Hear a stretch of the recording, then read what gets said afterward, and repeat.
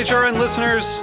As we celebrate our 15th year, we are deepening our commitment to giving voice to the next generation of food systems storytellers, and we need your help. Our internship and fellowship programs help activate new possibilities for underrepresented and underestimated young people through experiential journalism, audio engineering, and production training. Through these unique programs, HRN helps food equity stewards build essential workforce readiness skills that expand their potential and foster economic mobility. Please consider supporting these critical programs. And with a minimum donation, you can be entered to win a dinner for two at an amazing restaurant in one of 8 cities and tickets to a concert at a great venue in one of those cities. We have incredible partners across the country who have donated, as they also share our passion for helping to educate the next generation of food systems storytellers. Check out heritageradionetwork.org/15 to donate and enter to win today. That's heritageradionetwork.org/15 to donate and enter to win today. And make sure you donate before March 31st. Thank you. You're listening to Heritage Radio Network. Since 2009, HRN podcasts have been exploring the wide world of food, beverage, and agriculture. Learn more at heritageradionetwork.org. This episode is brought to you by PASA Sustainable Agriculture. Register now for PASA's 2024 conference in Lancaster, Pennsylvania. Don't miss over 70 educational sessions on farming and food systems, plus an expansive trade show. Learn more at pasafarming.org/HRN2024.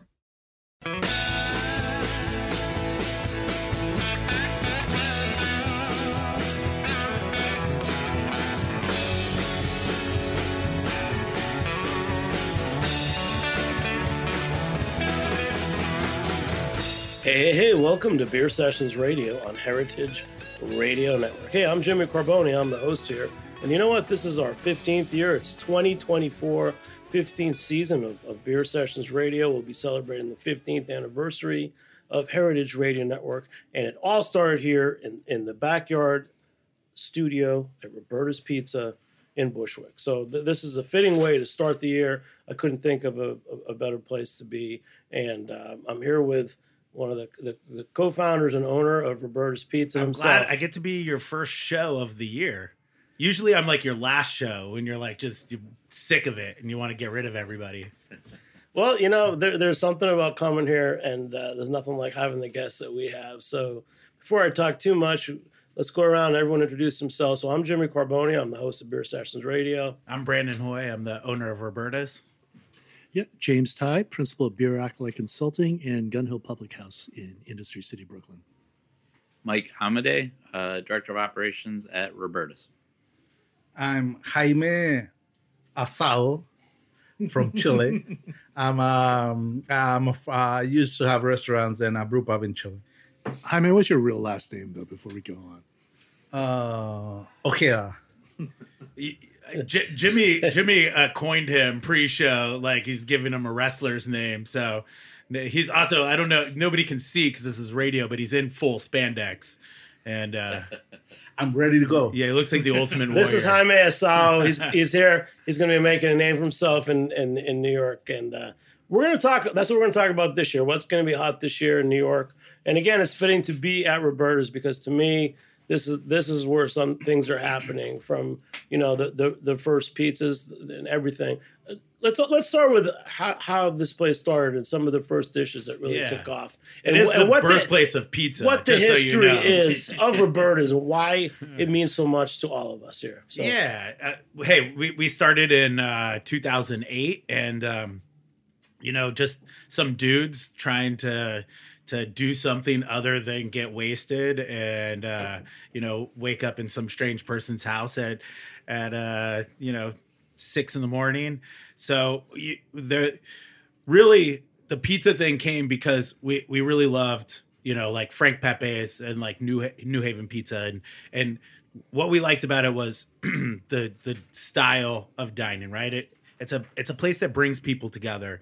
And if you've ever been to New Haven, you know how like New Haven Pizza, it's very communal. Like everybody in town goes like 3 times a week. So it's a place, it's not like New York style pizza where a lot of New York style pizza is slice. It's a very transactional kind of way to eat pizza. It's like you go in, you get your slice, you maybe stand around, but you're not like sitting at a table with people. So we really wanted to bring that back. There was only a handful of people that were doing it. There was Grimaldi's and Patsy still was doing it, but John's. It was like really the old school Luzzo's, John's on Bleecker, John's, Maturo's. It was just it was still like a really tight community of people, and we were by far the outsiders. There wasn't. We were like kids and they were like the old guard, and we weren't really like trying to break into that scene, but that's what we were trying to do. We wanted a place where people in this neighborhood, there was a lot of cool, like creative people. It was a very diverse neighborhood. There was a lot of artists, musicians, fucking weirdos, like the weirdest people ever lived in this neighborhood. Like wearing underwear on their heads, and I don't know what kind of weird shit they're doing, but it was bonkers. And really we wanted a place where a watering hole where we could bring all these kind of weirdos together. And we felt like pizza was really the thing, because it sits in the middle of the table, you all reach in for it, everyone shares. And in the early days, everything was like very shareable, communal style. And we really were trying to push the boundaries on the way people looked at pizza, what you could do on toppings. We weren't traditionalists. We weren't like following some Italian DOC. We were really just some dudes just trying to make good food at a very high quality. We were growing vegetables on the roof of this building that we're sitting in. That was and in the backyard. We were just doing DIY kind of just weird stuff, and the beer program was the same thing. In 2008 there wasn't really a huge craft like bar scene happening here, so we were just trying to find local people that were doing cool stuff. Most of it was happening upstate. There wasn't a ton like there is now happening in Brooklyn. And kind of the wine program, same way, just looking for sustainable stuff that was things that we could relate to philosophically.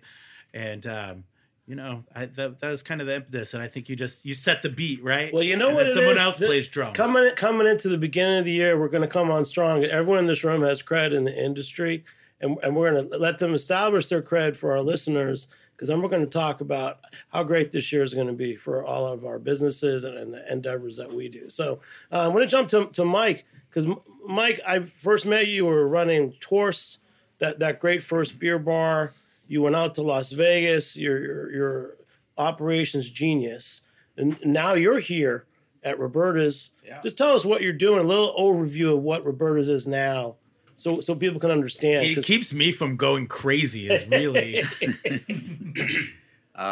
So I've always loved Roberta's, and when I was coming back to New York, I was super excited to be able to work with these guys. I first actually started coming here for this very show, actually, with you. Always appreciated the beer menu. The food was always great, and just always such a cool place to hang out. So, there's a lot of kind of cool stuff happening at Roberta's. We have our spot in Bushwick. We have a spot in Williamsburg now as well. Each of the locations has like a little bit of a different vibe. The one in Domino, Williamsburg location is kind of like a grown-up version of the Bushwick spot. We have Foul Witch now, which is kind of elevating food even more. Still staying on like the Italian side of things, not super traditionally, but always amazing wine.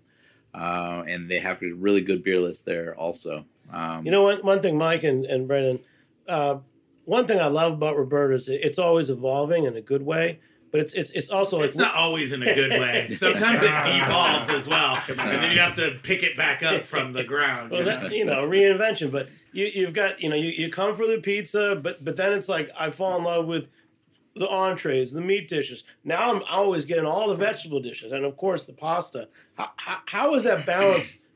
Did you guys try to get that balance? Or it's just like letting the kitchen do their magic, or the customers just respond? I think a lot of it is just giving autonomy to people who are good at their jobs. And I think, throughout the years, we've had some incredible chefs here who've gone on to do great things. And I think it's just giving them, empowering them to like kind of see the menu in their eyes. And some of them, their strengths are vegetables. Some of them, their strengths are proteins. And I think that you see that with the menu, it kind of ever evolves. Carlo also, my partner and kind of the main chef, always looking over on things. He's also like goes through these phases where he's just like, all he wants to do is protein. And then it's just like, all he wants is vegetable. So it's like, you kind of also just see the experience of like where his head is at. So, and then there's just like outside influences. Like here, we're opening Blanca back up, which has been closed since COVID. We've been closed, the whole time since COVID happened. And we're opening that back up with Victoria Blamey. And she's been around campus. And it's like having another chef like around for people to bounce things off of. It's just ideas start to like percolate. And I think things happen kind of naturally when there's a lot of creative people around. The other thing is, like, for a long time, I think the sort of like the inside track here was always that back kitchen, right? Like the place is known for pizza, but like people in the know, like know that pasta is amazing here. And the bread program is amazing here. Like all of the bakery stuff. It is amazing the amount of people that work in every facet of the industry throughout New York City and everywhere else really that have been through these kitchens here. Like a lot of the guys that I worked with at Torst and subsequently too have been through these kitchens, and I called all of them when I was thinking about the. We're kind of slutty. Yeah. We're a very open door policy here. just come in, leave something, No, it's more communal. That's the way I would. Thank you. That was very nice. And now we're gonna go to James because James, since it's the beginning of the year, let's talk about this beer because this is the first beer I'm drinking on air for 2023. Nice. What is it? So this is the Wild East. It's their dark mild. What's it? Temperance. Thank you. Yeah, it's great people. I think they're making some of the best beers in the city. I think Brett Taylor, like a lot of kudos to him. And so this is a beer that uses typically a little bit of under-modified malt, the beer style. So you're going to get like these cooling elements to it. It might have some matcha tea, a little bit of cucumber. I think it's coming through in this particular beer as well. Very low in terms of hop drive bitterness, not a lot of hop aromatics and flavor. It's a very easy drinking, as the kids say, sessionable beer. And it's actually one of my favorites, both the style and this particular commercial example. Yeah, kudos to Roberta's. I don't know who's doing the beer list now. Is that you, Mike? No. Yeah. I am certainly helping drive the ship, and we are definitely making a focus this year in kind of rededicating ourselves to like making sure that like really good high-end craft beer is available here at all times, and we especially love all of the people in New York City that are doing a great job, and we'll bring in everybody that's doing particularly good examples of craft beer outside of talking about 2024. Like for me, a lot of times, I mean, I'm spoiled. I've been in the industry my whole adult life. When I go out to I call them regular places because you know what I mean. It's like I sometimes can't get a decent glass of wine. I can't get a decent glass of beer, and I don't mean it's cheap. You know what I'm saying? The mouthfeel and the production, however you want to describe that, and hopefully you guys can tell us. I think one goal today is to say what is a good drink, what is good food. That's always. But I think that problem just comes from oversaturation. I think the operators have a very difficult task because this day and age there is so many options. When it comes to wine, beer, it's if you're not fanatical or you don't love something, it's really hard because there's just too much out there. Yep. Yeah, not even that it's hard, but it's actually obvious. If you see that, you see a program that's out there, and you can see like there's not a dedication, there's nothing conscientious about that program. It's very evident, when you walk into a place. Well, I just want to say again, seeing that this English Dark Mild 3.1% beer from Wild East or Friends is on tap here It's January. It's exactly what I want to drink. So great job. And now, Mr. Asado. You tell us your creds, because you've had restaurants, you had a brew pub. We started a brew pub 8 years ago in Chile. We sold it like 3 years or 4 years ago, and we got there when there was no much around. So we have to fight with educating and trying to put a product that was completely different.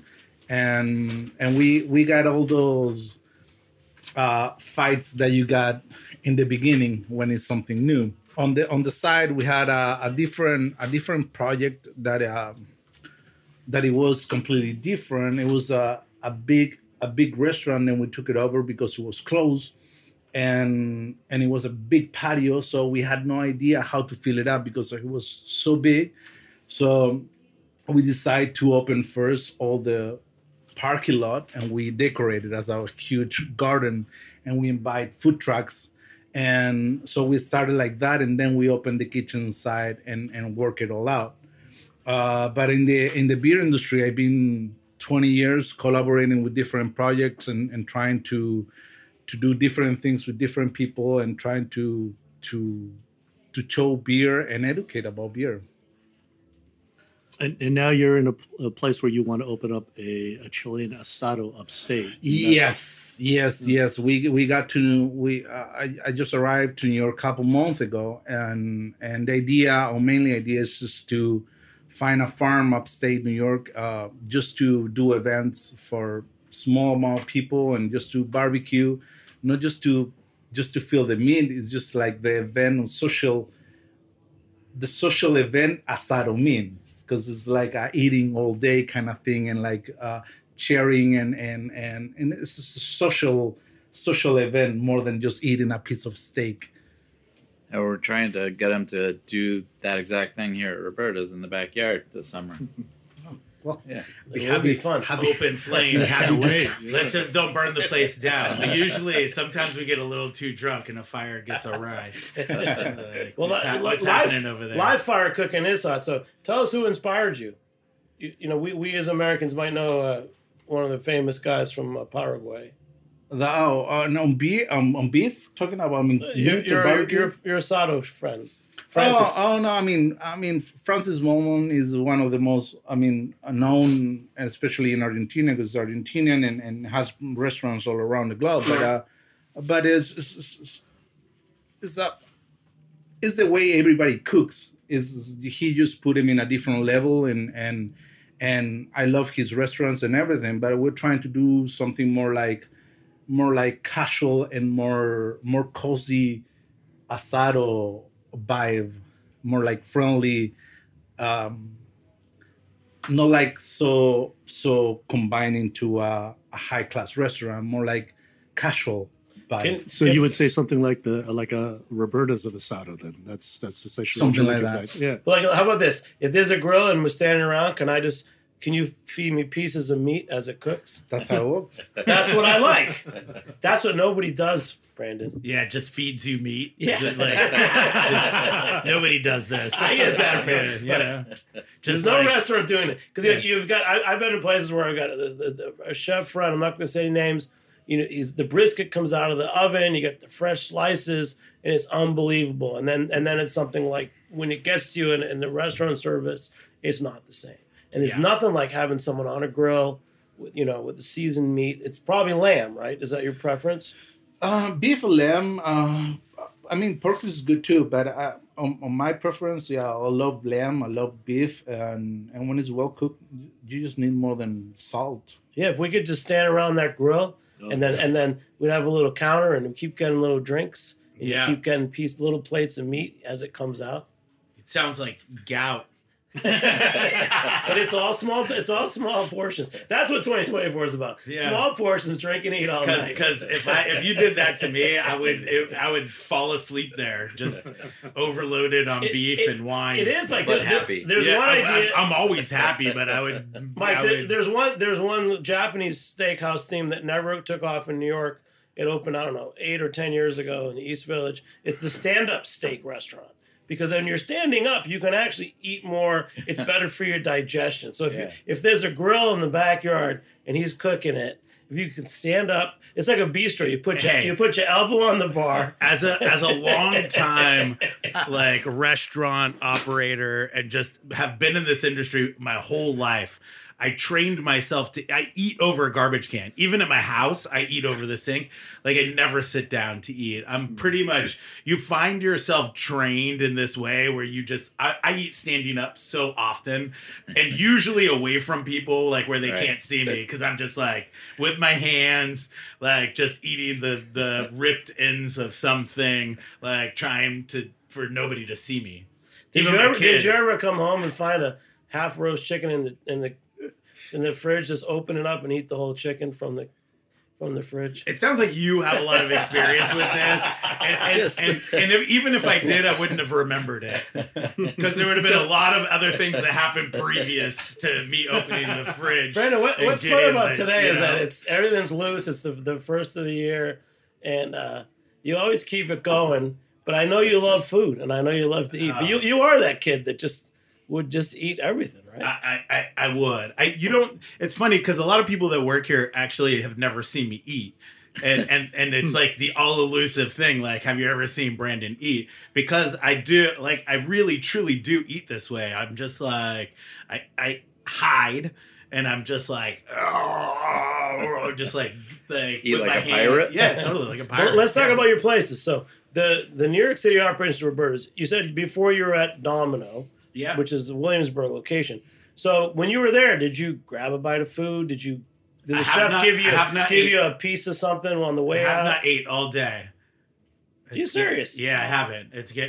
But you know, like by the time I do eat, it's gonna be bad. So what were you working on? What did you do with that stock of Midori? And Midori is weird. James, have you ever made a drink with Midori? I personally have not. No, I'm sorry. Yeah. Sal, have you made a drink with Midori? I haven't been that lucky. No. I think last year there was this like kind of like some of these 70s drinks were starting to come back into the zeitgeist and they were recirculating. And to be honest with you, I think somebody just fucked up and ordered too much Midori because we're fucking sitting on a lot of Midori over there. It's cheaper if you buy 4 instead of 1, right? Yeah. Probably Mike, right? I mean, hey. In my book, any Midori is too much Midori. Yeah. Okay. I don't know what happened, but definitely something crazy happened. But, you know, I was looking around. I was just trying to figure out what to do with this Midori. And, you know, we have another restaurant, Foul Witch, and we're getting our liquor license this month. And, you know, our manager, Cameron, over there, he owns a restaurant in Maine, too, called Regards. Very, very good. He's a very smart, intelligent guy. He makes great cocktails as well. He was like... just randomly, he didn't even know I was like staring at Midori. He was like, sent me the recipe for the Japanese slipper, which is a late 70s, I think early 80s cocktail, Midori, Cointreau, lemon juice. Very simple. And, you know, it's like a under the radar kind of like 70s classic. And I thought, wow, this is like just weird that he sent this to me because I'm like sitting in here looking at all this Midori being like, what the fuck do I do with this? And, you know, there was a bunch of bottles of yuzu. So I just tried to make a play on the Japanese slipper, and I did Midori, Cointreau, yuzu, and then Kato, who I think we've been... That's right, Kato Saki out here in Bushwick. Yeah, we did radio together. I think all of us together. The Nama, which is kind of like a fruity, like dry. It was actually perfect. I was like, we had a few cases of that, so I did. I like the number 7, the Nagori. Oh, the number. Just so you know, that's all I remember. Yeah, and I'm surprised you remember it. Well, I barely remember that location so dirty, next to KCBC off of the Jefferson stop. So if you're coming out to Bushwick, you got to go to Roberta's. You got to go to Kato Saki. Yeah. Yeah. Agreed.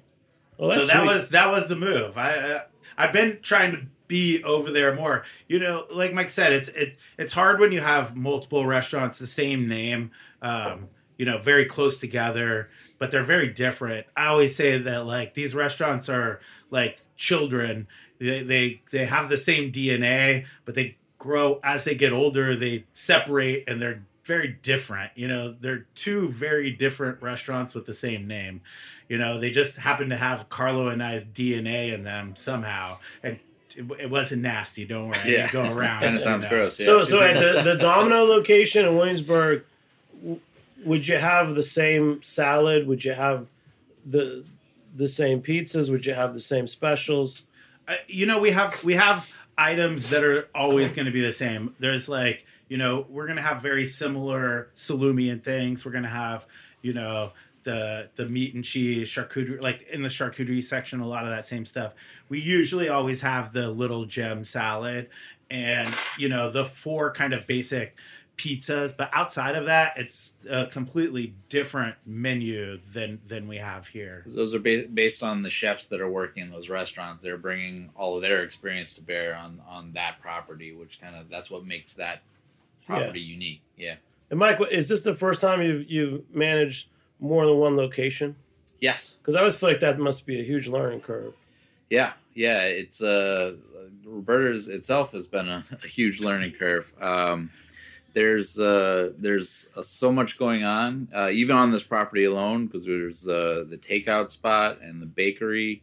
In the summertime, the backyard is just activated all the time with concerts and weddings and and Jimmy. And Jimmy, yes, exactly. Asado. Asado. Yeah. Coming this summer. And then, then there's the restaurant itself, and then there's the tiki bar, which also gets activated. Like in December, we did an entirely new pop-up restaurant and bar with its own food and drinks. So there's a lot just on. So where does the food come out for that?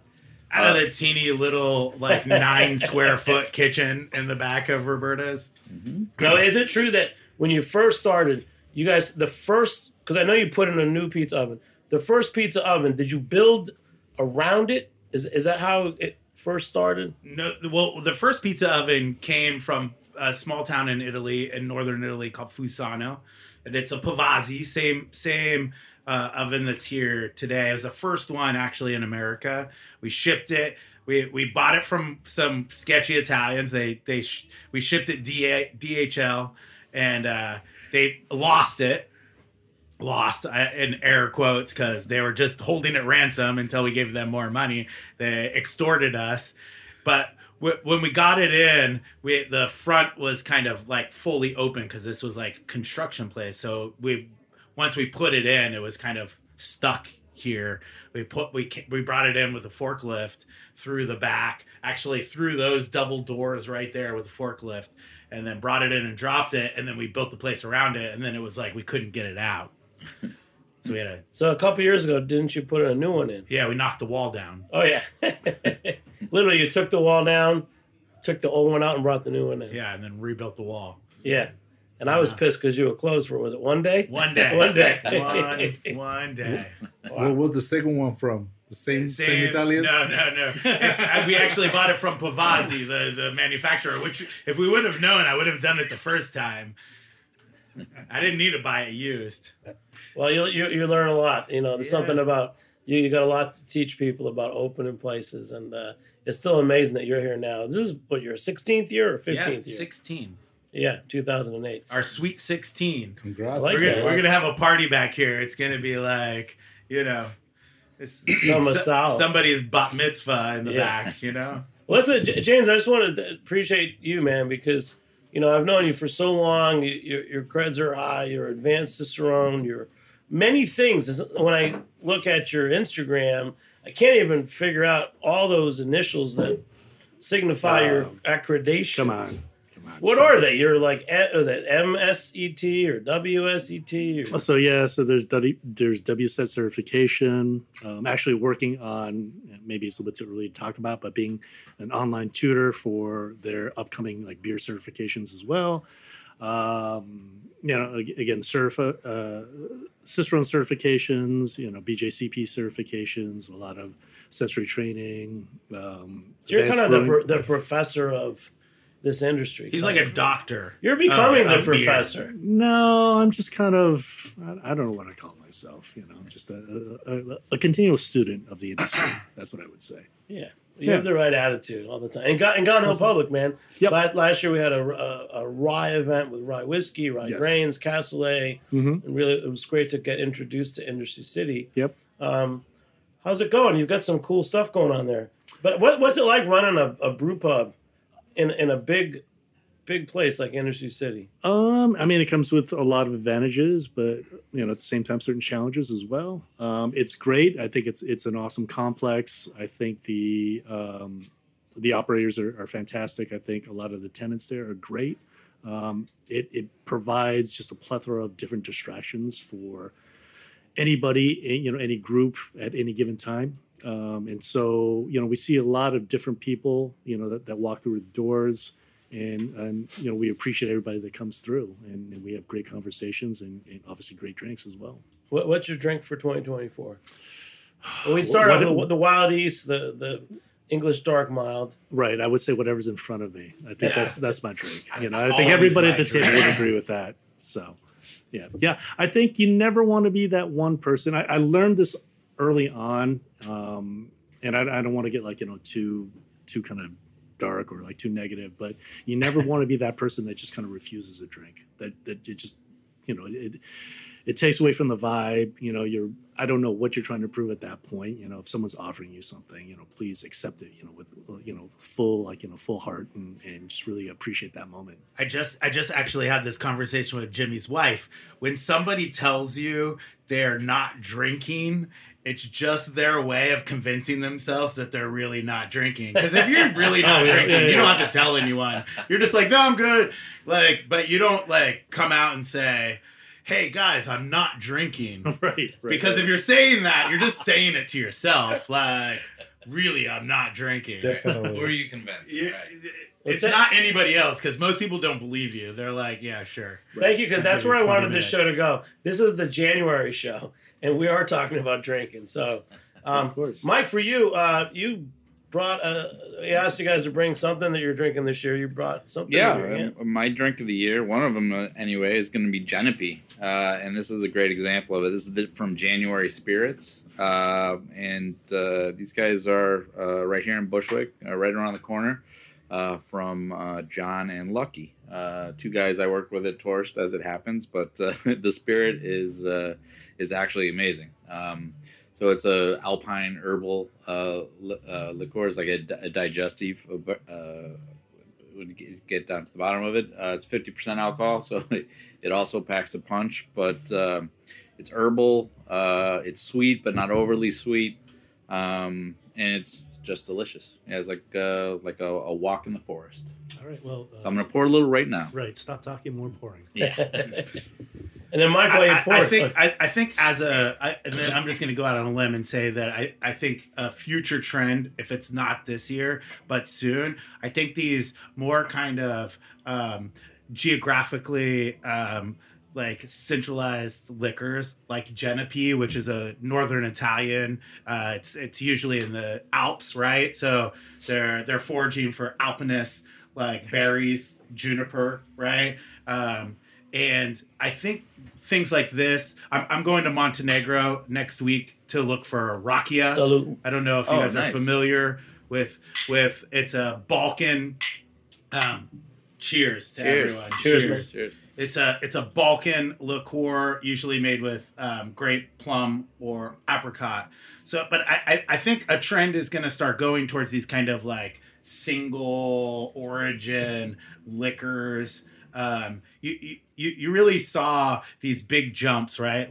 In the early 2000s, Amaro really kind of took this real big leap, right? People coming back to these kind of more medicinal kind of digestive and bitters and all that stuff kind of made a comeback. Mm-hmm. Even something like mezcal, right? Which is such a very specific to Oaxaca, like such a very terroir driven. Yeah, it's like from a place that it's like that took like such a big jump. And I think there's a lot of these really interesting things, whether it's grappa or Genepi or Arakia, like agricole rum. Yeah. Calvados. Like there's these things that are just very, very specific to regions that I don't think get a lot of play in America. And I think that's you're going to start seeing that trend happening more, not just in like cocktail making, which I think is the easy way into it, but just people enjoying it. As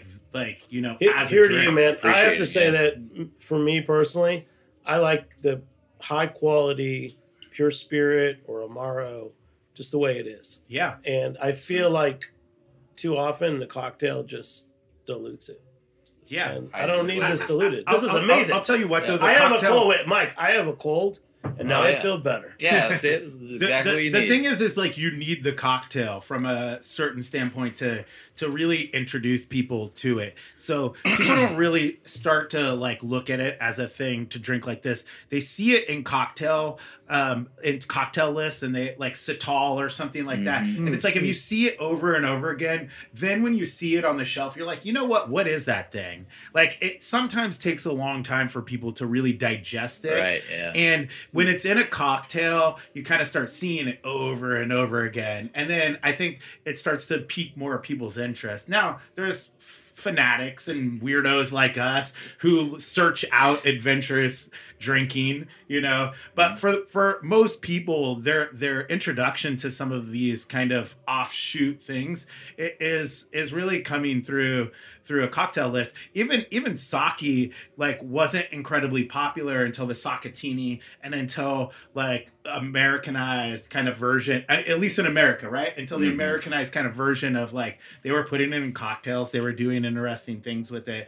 And I think like there's all of these steps. Mezcal, best by itself. I don't need a cocktail. I just want to drink mezcal with some fruit.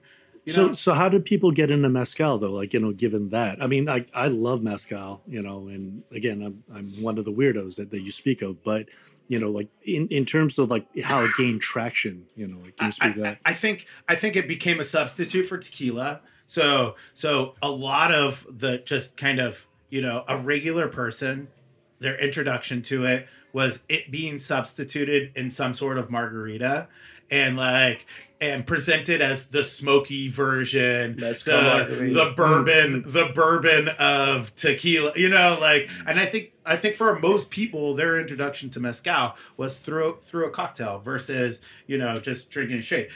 Like, anyone that drinks mezcal kind of regularly would just be like, I don't need the cocktail. I just drink it. Yep. I just want it. It's like bourbon, a very good bourbon. I'm not trying to make a cocktail out of it either. There are things that you want to appreciate, the like craft that it took to actually make that thing. Like this Genepi is fucking fantastic. Yeah. And usually for Genepi, it's incredibly viscous and sweet, and it's almost like if you go to Italy, it's like really, really hard to drink. Like even some of the best that I've had, it's very like thick. Yeah, and, right. It's like a medicated simple syrup. Mike, do you guys sell this here, the Genepi? We do, yeah. So I can get a glass of it afterwards. Absolutely, yeah. Actually, we started with it at Grinchy's, our holiday pop-up. We were our pastry chef Emily was making marshmallows with it, and then we were using that in a hot chocolate that had chartreuse in it, and then marshmallows made with Genepi. We also have it available for drinking straight. Another theme of today, which Brandon wants to learn more about, the international drinks judging, which I know James does, and Jaime Asao does. I only want to know because I want a job. I want to do this. Well, first, James, it's a tough job, James. The spirit we just drank, and Mike, you're up there too in that league. Break it down for us. I mean, there's a lot of complex flavors here. There's bitterness. I like it. I think I just chewed on a black peppercorn too. Yeah. Mike, you want to talk first? Genepi is it's made with alpine herbs with the same genus of like wormwood, so from absinthe.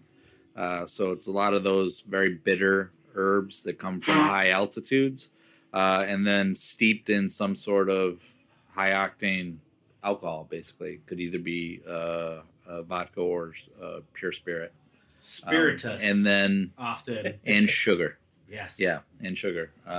But yeah, that's what's cool about this one in particular, because you do have the body, which is important. You want the body to hold up, but doesn't feel overly sweet either. Everything's kind of in balance, and you get the flavors, and the bitterness comes through, but it's also sweet, but not overly, and just everything's perfectly balanced.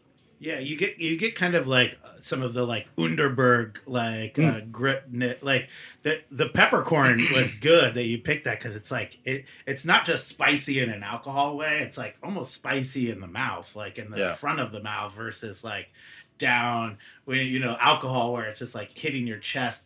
But yeah, this is amazing. It's this guy Jaime Asao, when he's here this summer, not only can he grill lamb and pork on your little grill, and you can have pieces of the taste, he's going to pour you little shots of Genepi.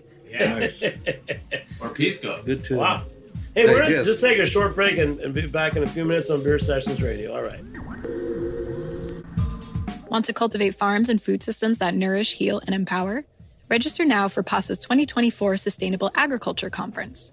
Discover resources, services, and products at our expansive trade show, and explore more than 70 educational sessions on climate-smart practices, food justice, soil health, and more. Featuring a dynamic lineup of speakers including Reginaldo Hasle Marroquin, farmer and founder of the Regenerative Agriculture Alliance and CEO of Tree Range Farms, and Reverend Dr. Heber M. Brown III, pastor, community organizer, and founder of the Black Church Food Security Network. Find your community at PASA's 33rd Annual Conference in Lancaster, Pennsylvania on February 8th through 10th. Register now at pasafarming.org/HRN 2024. That's PASA farming.org/HRN 2024. Hey, welcome back to Beer Sessions Radio on Heritage Radio Network. Wow, this is our first show of 2024. We're back in the Mothership, Roberta's Pizza in Bushwick, Brooklyn. It's also our 15th season coming up, and celebrating 15 years of Heritage Radio Network and 16 years of Roberta's Pizza. So let's make a toast. Our friend Mike Amity here, Operations Director. Roberta's brought out the Genepi. Mike, tell us again, what is this? And is this made in Bushwick? Because this is what's amazing. Last year at this time, there was a guy making an Amaro somewhere in New York who you guys have on your list or had on your list. St. Agrestis? St. Agrestis. We've got Kato Saki. A lot of people are making different drinks in New York. Fort Dave is also making bitter Amaros and some other cool things right here in Bushwick also. There's a lot of cool stuff happening in New York. Yeah, but who are these guys? January Spirits. So they do right now. They really just started. I think they're about a year or so in. They do a Genepi. They do an Amaro, like a coffee Amaro, basically. And they also have a gin. Those are the three things that they're selling right now. They go through. I think they were self-distributing, but they're with one of the large warehouses now. So like bars and restaurants in New York can get them delivered. And they don't have. I think they're basically doing their own sales, but it's just two guys, and they're making really great stuff. And then you have 4 bottles of Midori at Domino. How many bottles of this do you have here? I think I have 12, but but who's counting? How many bottles of this do you have at a time? In Bushwick, we have a couple cases of this. Yeah, we're going to get it to Domino as well. You think that there's some like kind of crossover because they're making gin, that they were making gin. Were they making gin first? And then I think they started with Genepi actually. Oh, yeah. Because it makes sense to then make gin or Genepi, right? Because a lot of the same like herbaceous roots and like all of that stuff can go into gin. So yeah, I'm wondering if the collection of herbs that they're using for the Genepi is similar in their gin. Because this would be like minus the sugar, right? Like this would be a very delicious gin. It would be on the, like more herbal side versus kind of some of the like more fruitier ones that are out now. Yeah, definitely the cucumber or the floral ones, right? Yeah. Yeah, no, their gin is also very good. I haven't thought about it that way, but it does make sense. Let's go down that rabbit hole. Maybe this is the year of some of these traditional spirits.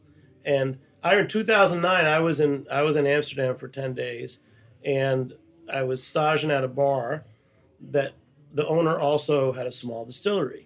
And he was making traditional eau de vies and Genevers. Yeah, I love the them. same kind of thing. You'd just have a little glass of it. You'd have a beer. You'd have a glass of that. And that's what I have my Wild East, dark English mild, 3%. And I'm having this Genevieve. How deep can we go with things like that? It's like Geneva, Genepi, Aquavit. How deep can we like go? Panama has when my first restaurant in the 90s, Brandon, I got a liquor license, and all I got were top shelf grappas that I would only give to my best customers. Yeah. I didn't want any other liquors except for that. And that's the only reason I got the license.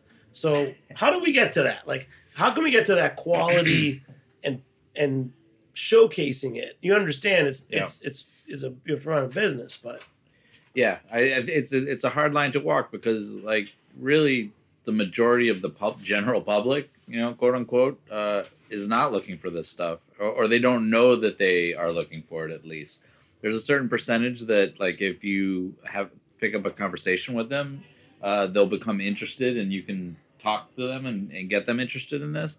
But a lot of people will have zero interest in this type of thing. They're gonna drink their Bud Light or that thing that they always drink, and that's all they care to drink, and that's okay too. And you have to, as restaurant operators, we have to sort of walk that line between the two. We have to have some availability for the people that just, they want what they want, and you have to honor that. But you also have to have these more curated things that get everybody else excited. So, Mike, what do you have this year for 24?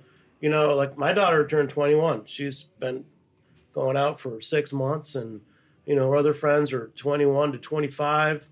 They're young kids. They go out 3 or 4 times a week. Mm-hmm. What are some of the intro drinks for them that you guys would have here? Oh, for me, a great intro drink that I want to see more of in 2024 are daiquiris. Like a well-made classic daiquiri with an interesting rum is like one of my favorite cocktails wherever I am. Because the rum can be so many different things, like these agricole rums, from different parts of the world using different sugar canes, all taste different based on where they were grown. Like some of the ones in Haiti, they call them clarin there. They're grown there. They press the juice. They're wild fermented and then sold. High octane, but so much character. And if you make a daiquiri with those spirits, it's amazing. Rum is one of the most interesting liquors, though, because it's so widely different. Like, it's just one because it geographically it covers such a large space. I mean, like, people make it all over, but they're so different. There's just such a wide range of rum flavors. It's crazy on its own. So it is really one of the most unique when it comes to this, because it's just like there's a lot of rum flavors that American palates haven't adapted to. No, they just think rum is a dark, Bacardi. Sweet, or like Myers, or right? Like, It's only those are the one only of those two, or Malibu, and then you're like, what? Yeah, fair.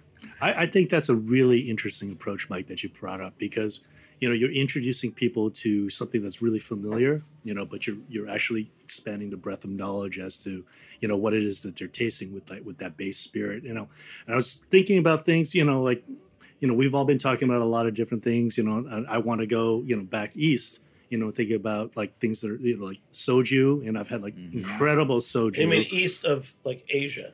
Yeah, well, definitely east of New York, of east of New York, the Hudson River, definitely.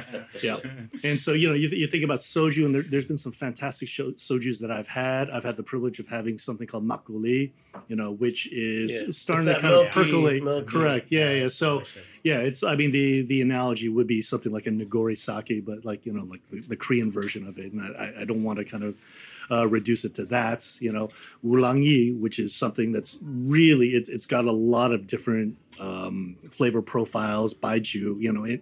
There's things that are out there that you can introduce them, with much more accessible flavors. But then you can expand upon that. Once you lock them into like a certain kind of cocktail or the likes. You know what? This is starting with Genevieve going to this, and Jaime's here. There's so many cultures and so many people from different countries, especially in New York. It sounds like you're onto something. How do we take those flavors?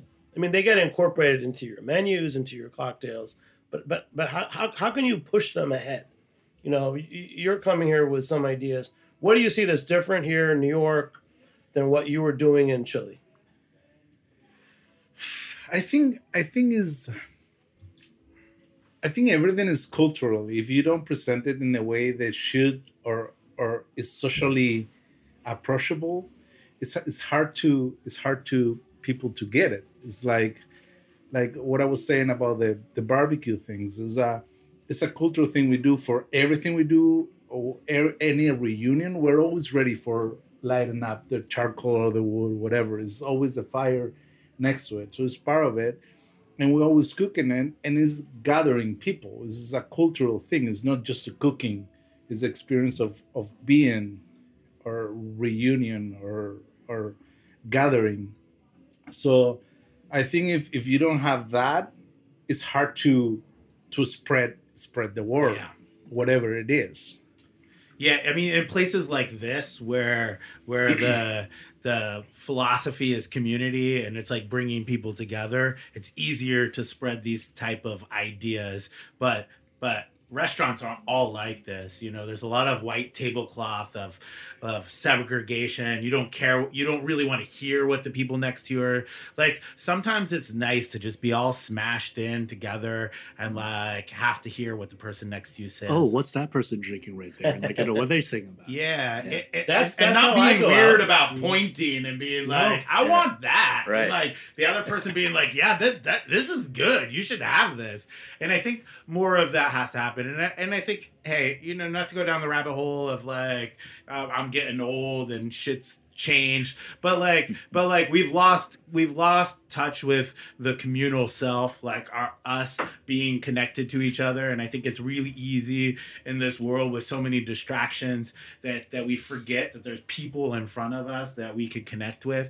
And these drinks, like for hundreds of years, are here to connect us. They're not here for any other reason. People made these things so that people could all sit down at a table and have them together, and they could find a place where they could communicate. And they're really conduits to communication. Like, you drink, it lubricates you, it gets you loose. Like, all of these things, they're here so that people can talk to each other, and they can argue, they could cry, they could laugh, but what they're doing is they're talking, and they're having discourse, and they're like having communication. And I think getting back to some of these like kind of more, I don't want to call them primitive because it's like really like not really what they are, but they're simple, right? They're well crafted, simple vessels to bring people together, like pizza.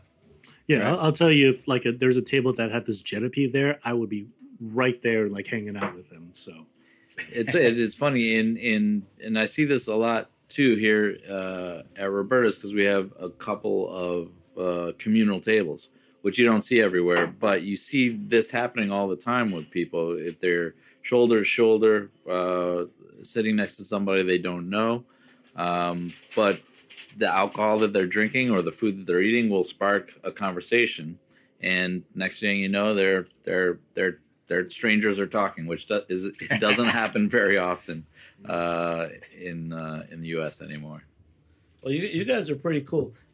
Before I ask you you're guys, cool. Well, yeah, the embarrassing questions. No, I don't ever do that. But the quote when literally yesterday I said, you know what, we got to do a show to kick off the year in the studio at Roberta's, and you are the guys that made it happen because this is a special place, and you guys this means a lot to me.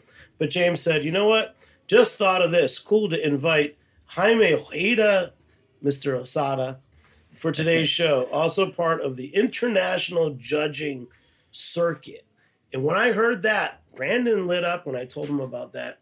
What the hell is this? I just want to tag James, along. You're can in I like, just like, can I just be tell his us, assistant? Yeah, like, James, where have you been judging beers and other drinks in the last 2 years? I mean, 3 months. Whatever. Lyon, Frankfurt, Seoul, Florianopolis, Denver, Colorado, Bridgeport, Connecticut, and a couple coming up in Liverpool, hopefully Melbourne and Cape Town. So what do you want, an email list or what? Yes, it's just a list that goes out, to certain people. Yeah. And then, and you, where have you been judging the last couple of years? The couple of years, Europe, Belgium, Brazil, Argentina, Chile. So what's in Brazil? Is there United States special judging, or there's multiple? Brazil? Yeah.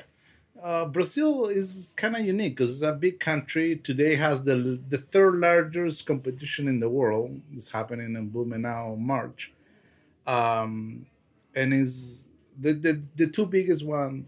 U.S. has them. Is the World Beer Cup and the Great American Beer Festival, and the third competition they have it, and the singularity is only Brazilian beers.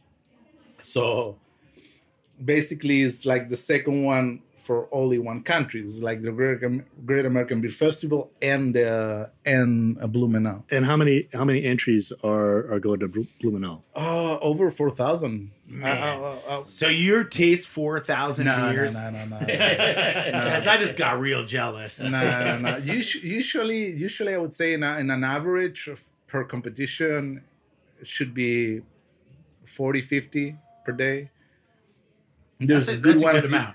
There's a good ones you do only 50 in the mornings, and then they take you around and show you around whatever is happening in the industry. So it all depends. When did you open your brew pub? Oh, I don't even remember. Because he's dreaming of a song. With the Corona, I kind of lose track sometimes because all this was pre-Corona, so the Corona messed up the timeline. But I'd say like eight years ago. Wow. And then James, for you, just like a snapshot. These international beer competitions, suddenly they're happening in South America too. Yeah, and it's a really, really interesting kind of scene and interesting sensibility that you're seeing down there. A lot of styles are starting to come out of there. The Santa Catarina Sour, that's a recognized style. It's from Brazil, and so. And the thing that I'm seeing a lot of is the additions in the beers. There are all these different like fruits and woods that I'm just barely kind of like learning, and I'm loving it. It was like Amburano. Thank you. Yeah. That thing is it's an incredible kind of addition to a beer, and so that's kind of the value of going to different places and kind of seeing what the sensibilities look like, from region to region. From country to country, to be honest with you.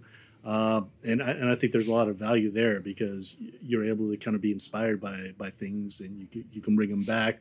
And if not even bringing them back, you actually have knowledge of what this is and what's possible in the realm of beer. Yeah. And Brandon, definitely. For 2024, live fire, you've got wood. Tell us how the pizza ovens work in your restaurant. Oh, they're hot. Hot as fuck. But is there wood in there too? There's wood. There's only wood. There's wood. Yeah, there's wood. So there's wood fire. Wood fire. And what about grilling? If you've got this guy wants to do wood fired, it's the problem in New York for us is it's it comes down to venting, right? You have to have like a dedicated vent line for wood, which is a solid scrubber fuel versus and then you have to scrub it because of carbons. So we really just have that one wood fire. We have another one. I mean, there's 5 ovens, like pizza ovens on this compound. Not including the ones on wheels that you probably see around the whole neighborhood. But and then we have some small like Japanese grills. We have a smoker in the back. I mean, we try to use as much wood as we possibly can for as much as we can. We have a spit roast. If you walk around over here, you can see there's like a spit roast. You know, as much as we can get out there and use solid fuel, we do. Unless Lovely. Last thing to give you a plug, because we love you, man. Without you, there would not be Heritage Radio Network. And thanks for everything you've done for 15 years. I don't think that's true, but well, it'd be somewhere else, you know. But definitely, you know how many guests that wanted to come here just so they could hang out at Roberta's, get a pizza, get your hospitality. At the time, I had been going on Martha Stewart Radio. And you go to Midtown, you have to wait in the waiting area. You get on the show for 20 minutes, then you're out. Yeah, that's what radio was. But you might was. see Martha Stewart, so you're like... Oh, no, you didn't see Martha Stewart either. You might.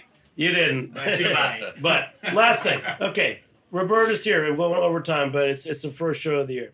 Catered by Roberta's. So I looked online and I saw this thing, Catered by Roberta's. Yeah, we do it. I mean, it's a big business for us. I mean, like Mike said, in this backyard. I mean, we have 10 weddings a year in the backyard here. And, you know, we had a location in Montauk. We had a bunch of stuff happening there. We cater off-site. We cater in this backyard. It's a good business. We've had it almost as long as we've had Roberta's. Probably for 14 years we've been doing catering out of here, and it is like part of like what keeps this alive. You know, we have all these mobile pizza ovens. We go out, we do a lot of, you know, just pizza cooking, but for the most part our catering team is doing, you know, like Mike said, we call it back kitchen, right? Because we have 2 kitchens here. We have a pizza kitchen and we have a back kitchen. In the back kitchen, they're doing fresh pastas, proteins, vegetables, and for the most part our catering division mostly does that stuff. Like a lot of times they'll like come out and they'll want some pizzas, but for the most part they're gonna want like, you know, large format. Either we're doing a whole pig or a goat, or we're doing, you know, large format pasta and salad. So for the most part, like there's probably more of that other food that we get out of the Catered by Roberta stuff. All right. Well, once again, man, this is the hot spot of Bushwick. Matt Timms. Guy started so many of the cook-offs in New York that influenced a lot of the events that I do. His beard looks good. Yeah, man, the guy hasn't changed. So you got listen. Thank you one more time, Brandon, James, Mike, and Mr. Jaime Asao from Chile. This is a cool freaking show. We kicked off the year thanks to Armin Spengen, our engineer. Once again, start of our 15th season on Beer Sessions Radio. And hey, thanks so much, Heritage Radio Network. We'll catch you next time on Beer Sessions Radio. All right. Thanks so much, guys. Woo! Thank you. Thank you. Pour some of that Genepi, please. Beer Sessions Radio is powered by Simplecast. Thanks for listening to Heritage Radio Network. Food radio supported by you. Keep in touch at heritageradionetwork.org/subscribe.